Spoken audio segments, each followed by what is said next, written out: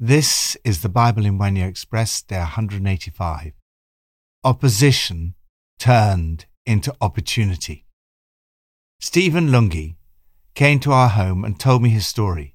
He was the oldest son of a teenage mother from a township in Zimbabwe. She was trapped in a difficult marriage to a man more than 20 years her senior. She dealt with her struggles by drinking heavily. One day, when Stephen was 3 years old, his mother took him, his brother and baby sister into town. Saying she needed to go to the toilet, Stephen's mother left him holding his sister in a busy town square, while his brother John played on the ground. 2 hours later, she'd not returned. Their mother had run away, leaving the 3 children in the reluctant care of an aunt. By the age of 11, Stephen too had run away, preferring to live on the streets.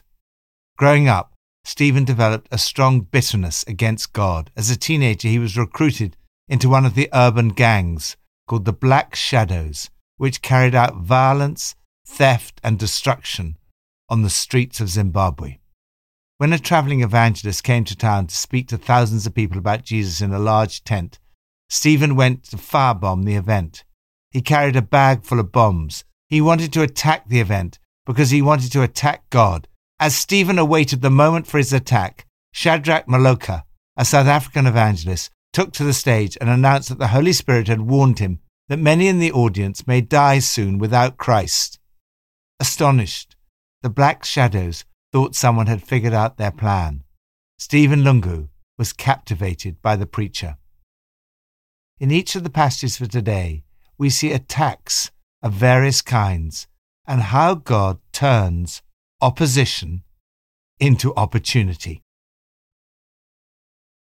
From Psalm 80.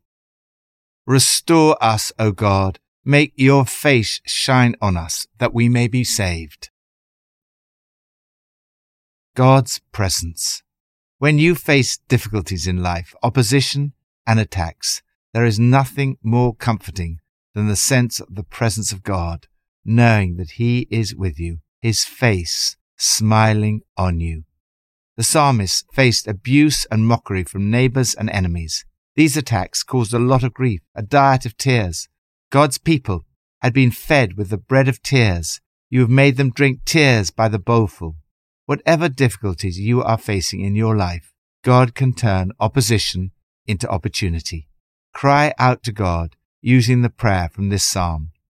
Restore me, O God. Make your face shine upon me, that I may be saved. New Testament from Acts 23. The next morning, some Jews formed a conspiracy and bound themselves with an oath not to eat or drink until they had killed Paul. More than 40 men were involved in this plot. But when the son of Paul's sister heard of this plot, he went into the barracks and told Paul.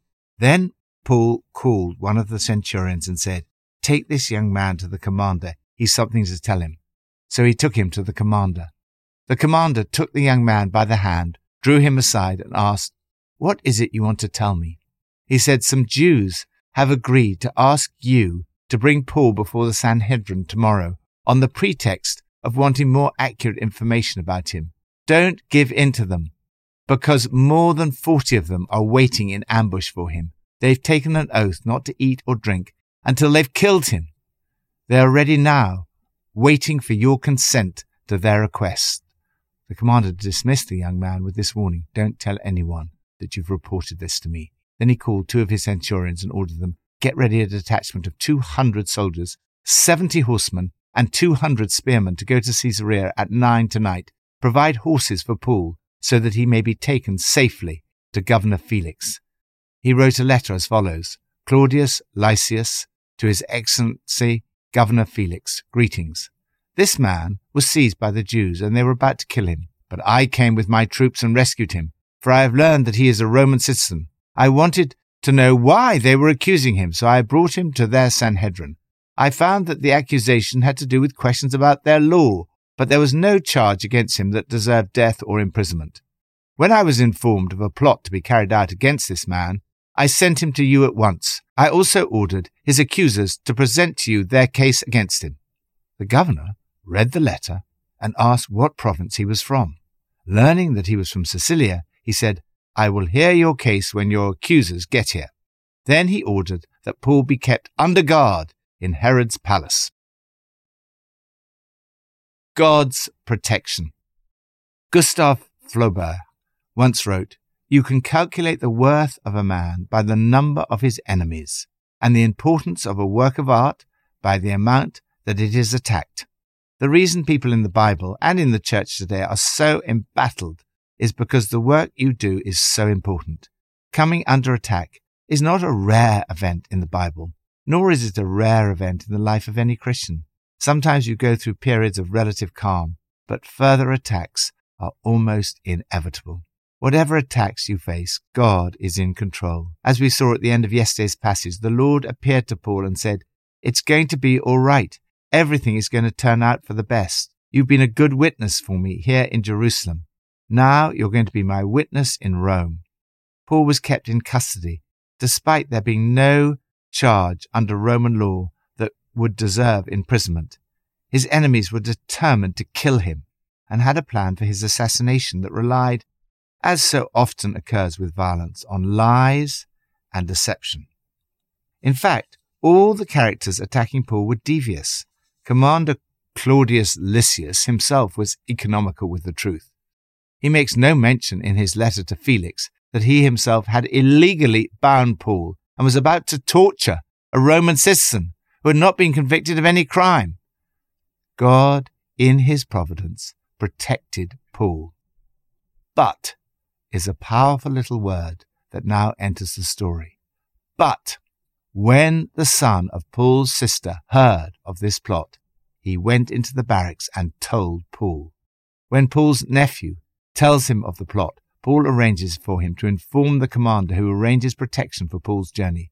So God protects Paul. God seems to have used a combination of Paul's nephew, Paul's own ingenuity, and a Roman commander. God's providence and protection sometimes come through those who are not necessarily Christians. Paul is taken safely to trial with a letter of explanation from the commander. God did not step in to rescue Paul completely, though, and he remained under arrest. God protected him and used him in the situation in which he found himself. God's purpose was that Paul would go and testify in Jerusalem and Rome. This is exactly what happened. Opposition turned into opportunity. Lord, thank you that you can raise up people in any situation for your purposes. As you use Paul to advance your kingdom, Lord, I pray that you would use me today. May your kingdom come. May your will be done. Old Testament, from 2 Kings 8 and 9. Jehu got up and went into the house. Then the prophet poured the oil on Jehu's head and declared, "This is what the Lord, the God of Israel, says. I anoint you king over the Lord's people Israel. You're to destroy the house of Ahab your master, and I will avenge the blood of my servants the prophets, and the blood of all the Lord's servants shed by Jezebel." So Jehu, son of Jehoshaphat, the son of Nimshi, conspired against Joram.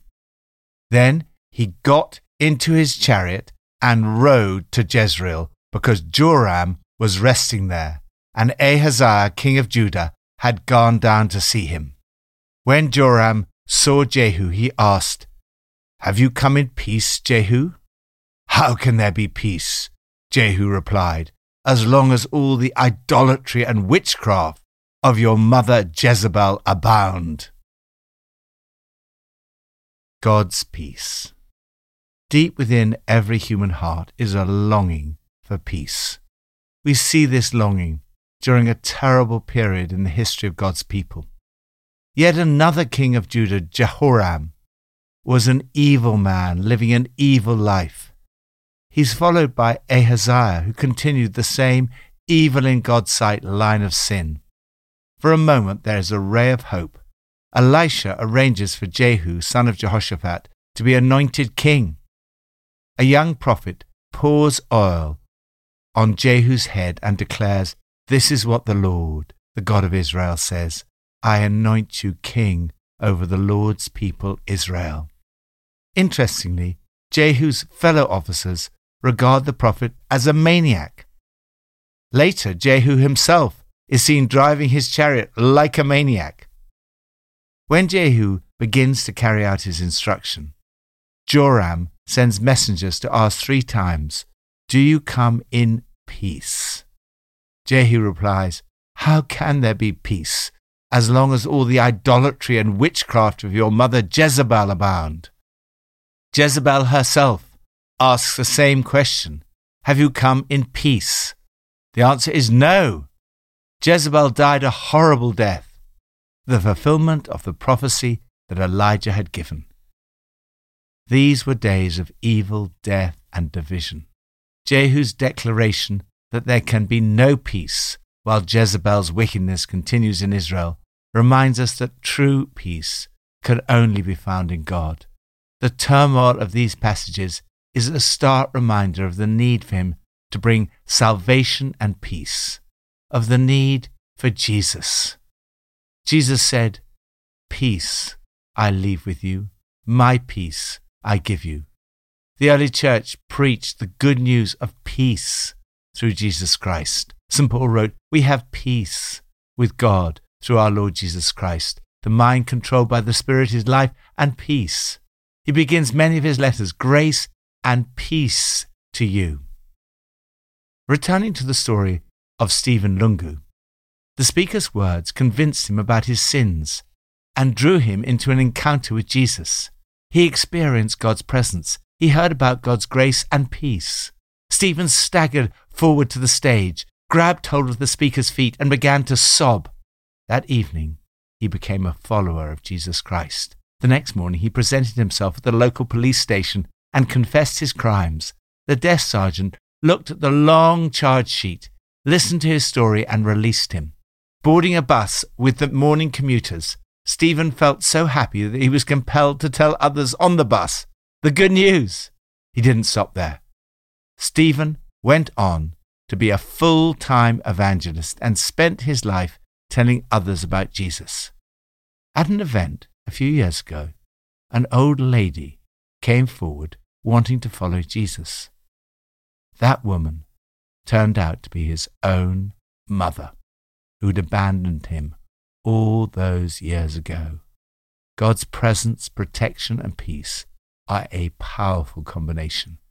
As Stephen said himself, "Because I look at myself as a miracle of God's grace, so I believe that the power of Jesus Christ to save sinners still exists.